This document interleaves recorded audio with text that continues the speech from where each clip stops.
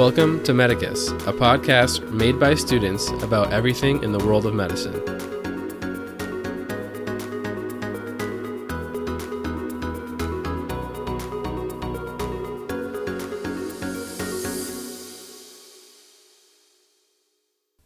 Welcome back to Medicus. We have a different sort of episode for you today.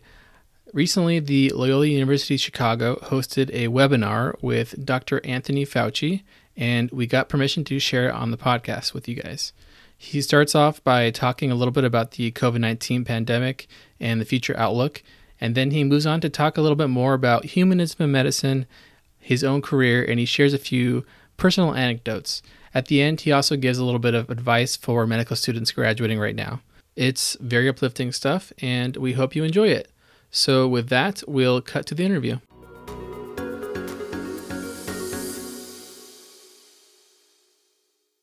Good morning and welcome. Thank you to everyone who has joined us. I am so pleased to offer a special welcome to Dr. Anthony Fauci, who knows our Jesuit values because of his own experience as a student at Regis High School in New York and the College of the Holy Cross in Massachusetts. So now I would like to introduce our Stritch School of Medicine Dean, Professor and Chief Diversity Officer, Dr. Sam Marzo. Sam? Thank you, Dr. Rooney. As you said, Stritch is not just another medical school, and this is certainly not just another webinar. Today's guest has been an advisor to 6 U.S. presidents, and he is President Biden's chief medical advisor. He is a prolific researcher and author. In the 2020 analysis of Google Scholar citations, our guest ranked as the 32nd most cited living researcher. According to the Web of Science, he ranked 9th out of 2.5 million authors in the field of immunology by total citation count over a 41-year period. He has received 45 honorary degrees from colleges and universities in the United States and abroad. In 2006, he received an honorary Doctor of Science degree from our beloved Stritch School of Medicine. In 2008, President Bush awarded him the Presidential Medal of Freedom, the country's highest civilian honor. No doubt you have heard and seen Dr. Fauci in multiple media formats discussing our country's response to COVID-19, but today he will speak about the importance of character as medical students learn their clinical skills in a conversation with Dr. John Hart, our Vice Dean of Professional Formation at Stritch and a faculty member in our bioethics department. Now it is my distinct honor to welcome the country's leading infectious disease expert, Dr. Anthony Fauci, to Loyola Stritch School of Medicine. Dr. Fauci, thank you so much for joining us this morning. Can you hear me okay? I can hear you fine, Dr. Hart. Very Perfect. Well. Thank you. And please do call me John if you would. It's great to have you here. I'm going to start with the 2 most common asked questions from our audience today, and they bear upon the COVID pandemic. The first being, when do you think we might approach a return to something that feels like normal? And what do we need to do to get there? And second, how concerned should we be about these new variant strains that are presenting? Well, John, the answer to the first question is really directly related to the answer to the second question. So all things being equal, let's put the variants aside for a moment and just look at where we are at now with the situation that we have in this country, which is also related to one of the 2 variants globally, or 3 variants globally that we're concerned about, the things that we're following. One is the UK, the 117, the other one is the 351 in South Africa, and the other one is the P1 in Brazil. So if you take a look at the variant that's in the UK, it also right now is in about 28 to 30 states in the United States. Well over 350, 400 people have it. Let's just look at the United States and the UK variant, which we already have. It looks very much like the vaccines that we are now distributing, the Moderna and the Pfizer vaccines, both in vitro in the test tube and likely clinically in the wild, would cover that variant reasonably well. So where are we now? We have a situation where one can project that if we efficiently and effectively vaccinate enough people to get what we generally refer to as herd immunity, which I believe is still an estimate since we don't know with this pathogen exactly what it would be. We know for measles generally what it would be. If you get below 90%, you get into the 80s, then you start seeing the blips of outbreaks that we saw in New York. Remember in the Hasidic Jewish population where they didn't vaccinate their community and they got into trouble. I think it's going to be around 70 to 85% necessity in the United States. Given the pace of the vaccinations right now, that will pick up, particularly now as we get into February, March, and April. You're going to see an escalation both in the vaccines that are available and in the efficiency with which vaccines are done, because we're starting on a new program. There's some bumps in the road, a couple of hiccups. So there are some places that don't have enough. Some are not using it efficiently. But in general, we're going to be going in the right direction.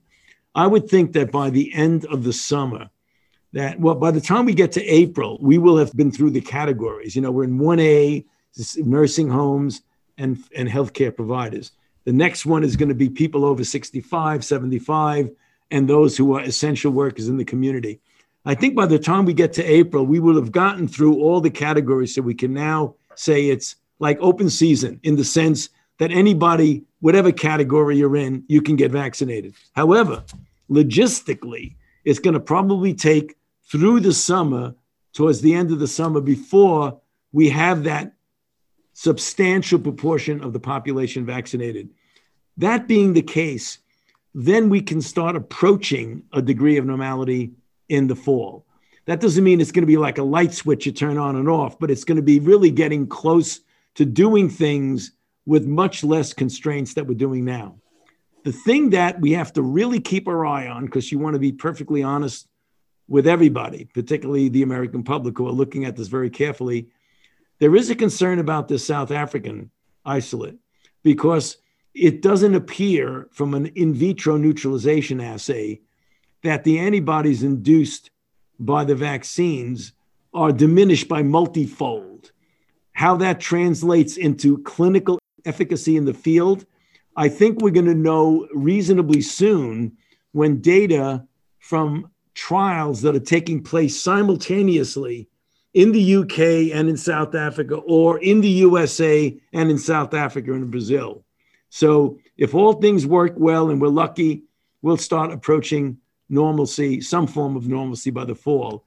But we likely will have to at least start making alternative boost shots that would cover specifically the South African isolate. Sorry for the long-winded answer, but it's complicated. No, it's very helpful and timely for sure. So thank you for that. Allow me to shift gears a little bit more towards the theme of our conversation today. As you know, we're one of 4 Jesuit Catholic medical schools here in the country. And you, reflecting on kind of grounding principles in your own life, have said in the past that you would self-describe as a humanist. And elaborating on that, you said, I have faith in the goodness of humankind. This is a year, Dr. Fauci, where you and your family have had to take on a federal security detail because of threats of violence against you and your loved ones. You've been the target of a fair amount of vitriol.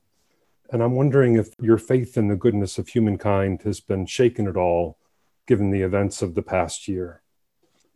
You know, let me give this as a frank, honest answer. It hasn't been shaken in the sense of my feeling that for the most part, that the better angels prevail in society. But I am impressed about how people who you think might not have responded in a way that they have either tolerated or gone along with a significant and disturbing degree of divisiveness in society. I think, you know, one of the great things about the Jesuit education that I had from high school and college is that it was, you know, steeped in the classics. At least that's what I did at Regis and at Holy Cross.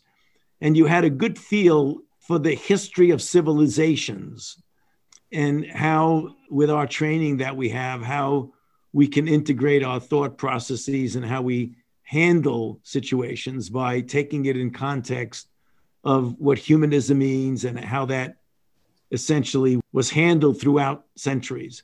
So there are going to be people who are extremist, no matter where you are and what era you live in. But the overwhelming majority of mankind, I believe, under the appropriate circumstances, really will be expressive of what I refer to the better angels in society. So I have not had that shaken.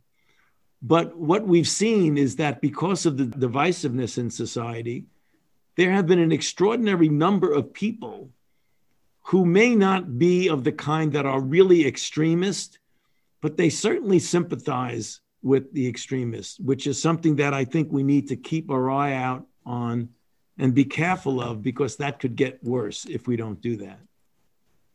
Thank you. So you referenced there your own background and training with the society. And in previous interviews, you've referenced with fondness the strange course of studies you took entitled AB Greek Pre-Med. I was wondering if you'd say a word or two about what seems like this dual passion in your life for the humanities and science. And as a physician scientist, would you share with us a bit about what you think the potential role for the humanities is in the life of a good doctor or scientist? Well, I think for some people that it would play a major role. It certainly is what I am grounded in, but I believe, humble and modest enough to know that that doesn't mean it works for everyone.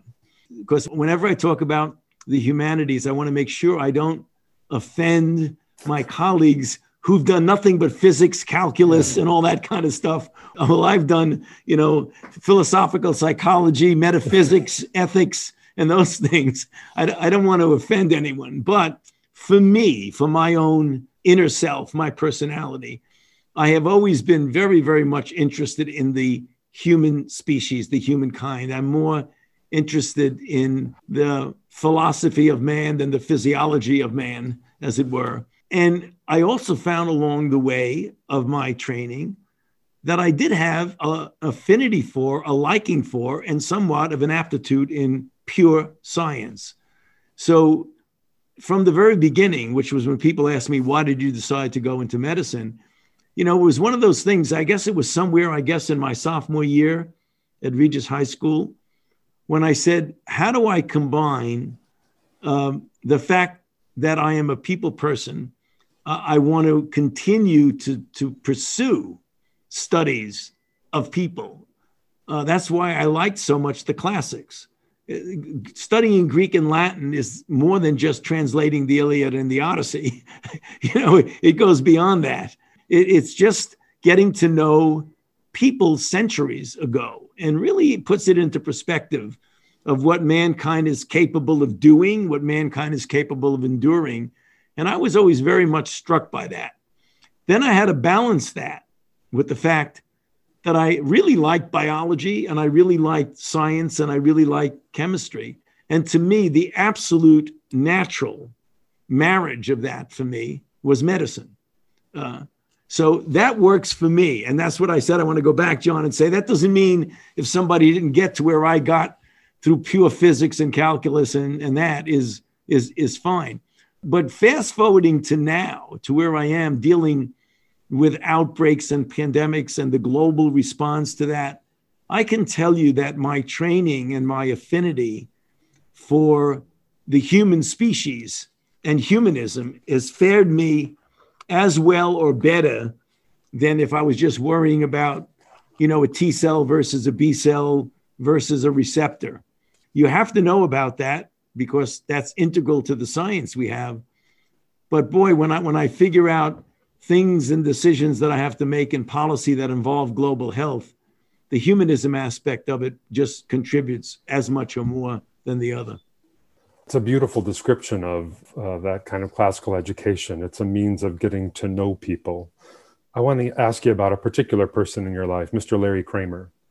And as you well know, he was a pivotal figure in the start of the HIV/AIDS outbreak and his work to garner public attention and working on it. And your relationship with him is a unique one. It spanned his writing a letter to you, beginning an open letter to an incompetent idiot, to his remarking that you were the only true and great hero amongst government officials at that time. And if I'm not mistaken, I've seen both of you in various interviews remark on your shared love for one another. What could you say to us about what you learned from Mr. Larry Kramer, what he taught you, and how that relationship transformed from one of initial open hostility to one of serious collaboration and partnership that did an awful lot of good for the world? It was very complicated. I'll try and make it, as understandable, but as brief as possible, John.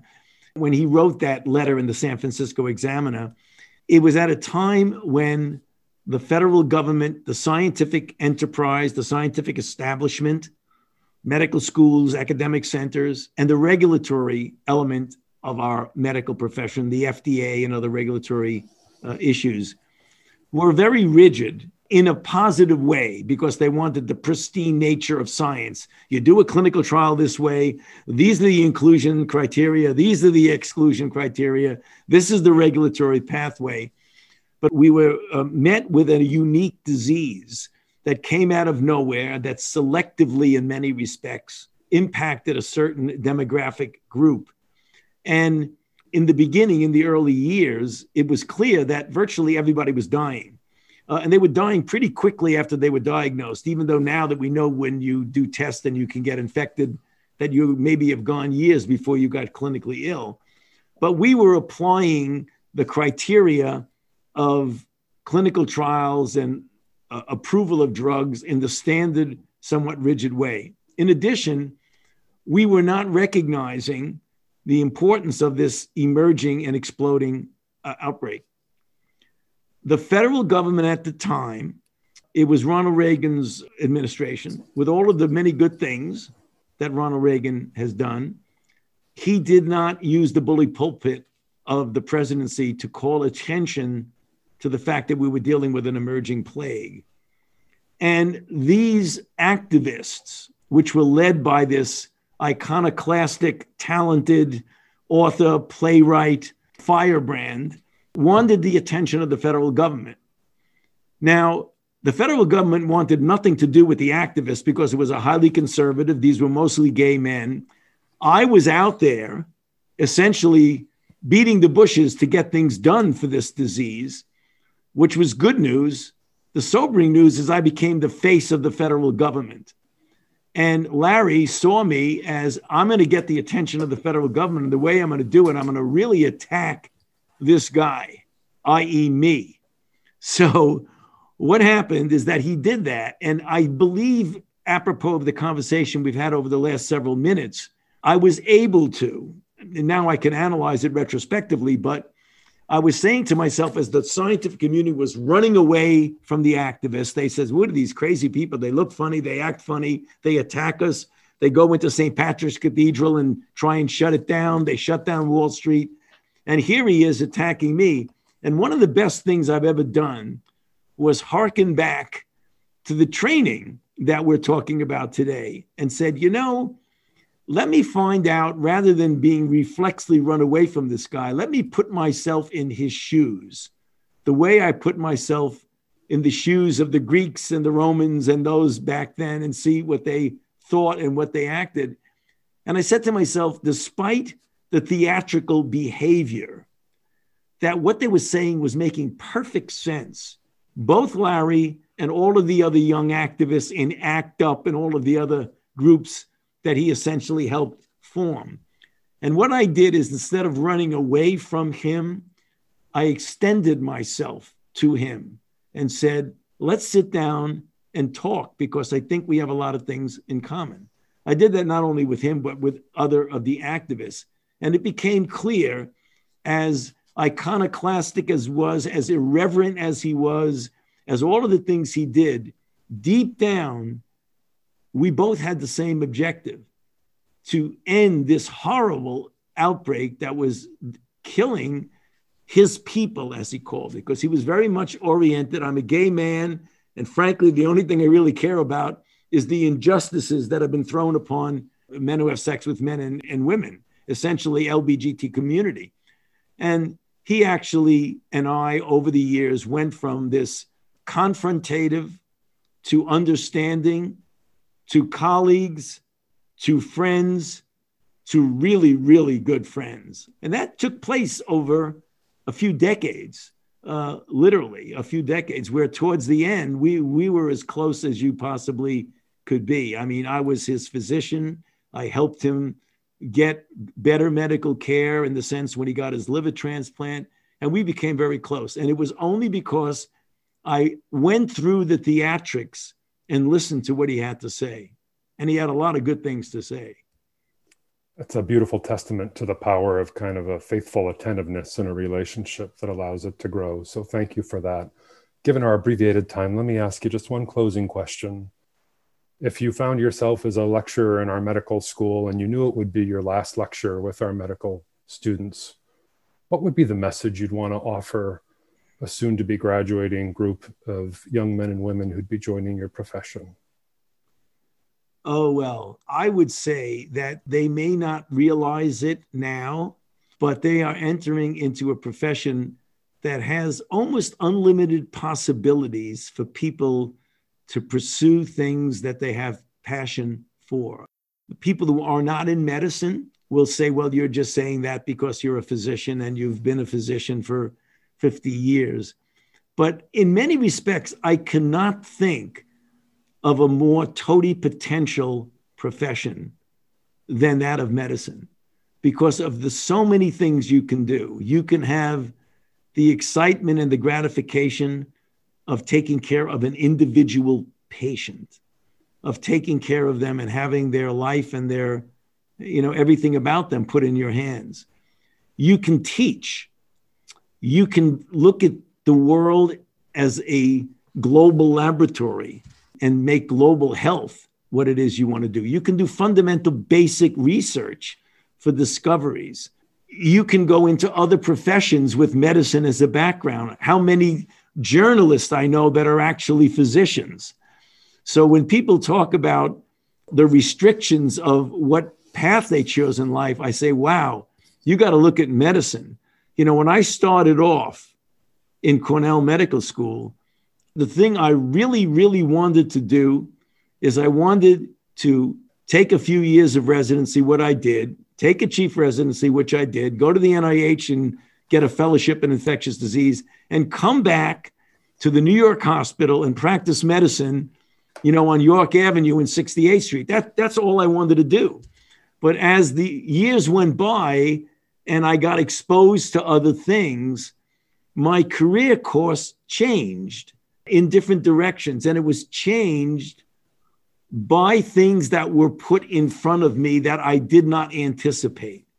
My liking research, which I had no idea I would like research, the HIV/AIDS pandemic, which transformed my professional career and my life, becoming the director of an institute when I never thought in a million years I'd ever want to get into administration or science administration, and then realizing that the impact you can have on global health would be extraordinary. And then getting involved in policy, where by accident, you had presidents of the United States who would come to you to get ideas about what the right policy would be through outbreaks like HIV, pandemic flu, et cetera, to having the opportunity to work with President George W. Bush to develop the PEPFAR program. So if you had told me when I was finishing medical school, getting ready to start an internship, would I be involved in developing a global health program to take care of, prevent, and treat HIV throughout the world that thus far has been involved in saving about 15 million lives, I would tell you were completely crazy. You had no idea what you were talking about. So again, my message to people who'd be graduating now there at Loyola would be, keep an open mind, because an amazing amount of opportunities are going to be thrown in front of you. You just need to be alert and awake for them, and don't let them go by if in fact it's something that you would be interested in doing. Dr. Fauci, thank you. I'm going to hand over to our dean, Dr. Sam Marzo, to close us up. But on behalf of the university community, I know I speak for them when I say that we are grateful to God for your life and for a lifetime spent in service to humankind. So my heartfelt thanks for today. Dr. Thank Marzo. you very much, John. Appreciate it. Thank you so much, Dr. Fauci, for a great discussion. On behalf of the Loyola University Chicago and the Stritch School of Medicine, we'd like to thank you for participating in this conversation. You are an exceptionally gifted physician researcher a national treasure and an inspiration for all of us. Thank you very much. I appreciate the opportunity to be with you. Thank you. Thanks for listening to this episode. Subscribe to the podcast or follow us on social media to get notifications about new episodes. The views and opinions expressed by guests and hosts on this podcast are their own and do not represent the various community and professional organizations to which the speaker might belong. Thanks for listening, and we'll be back with another episode next week.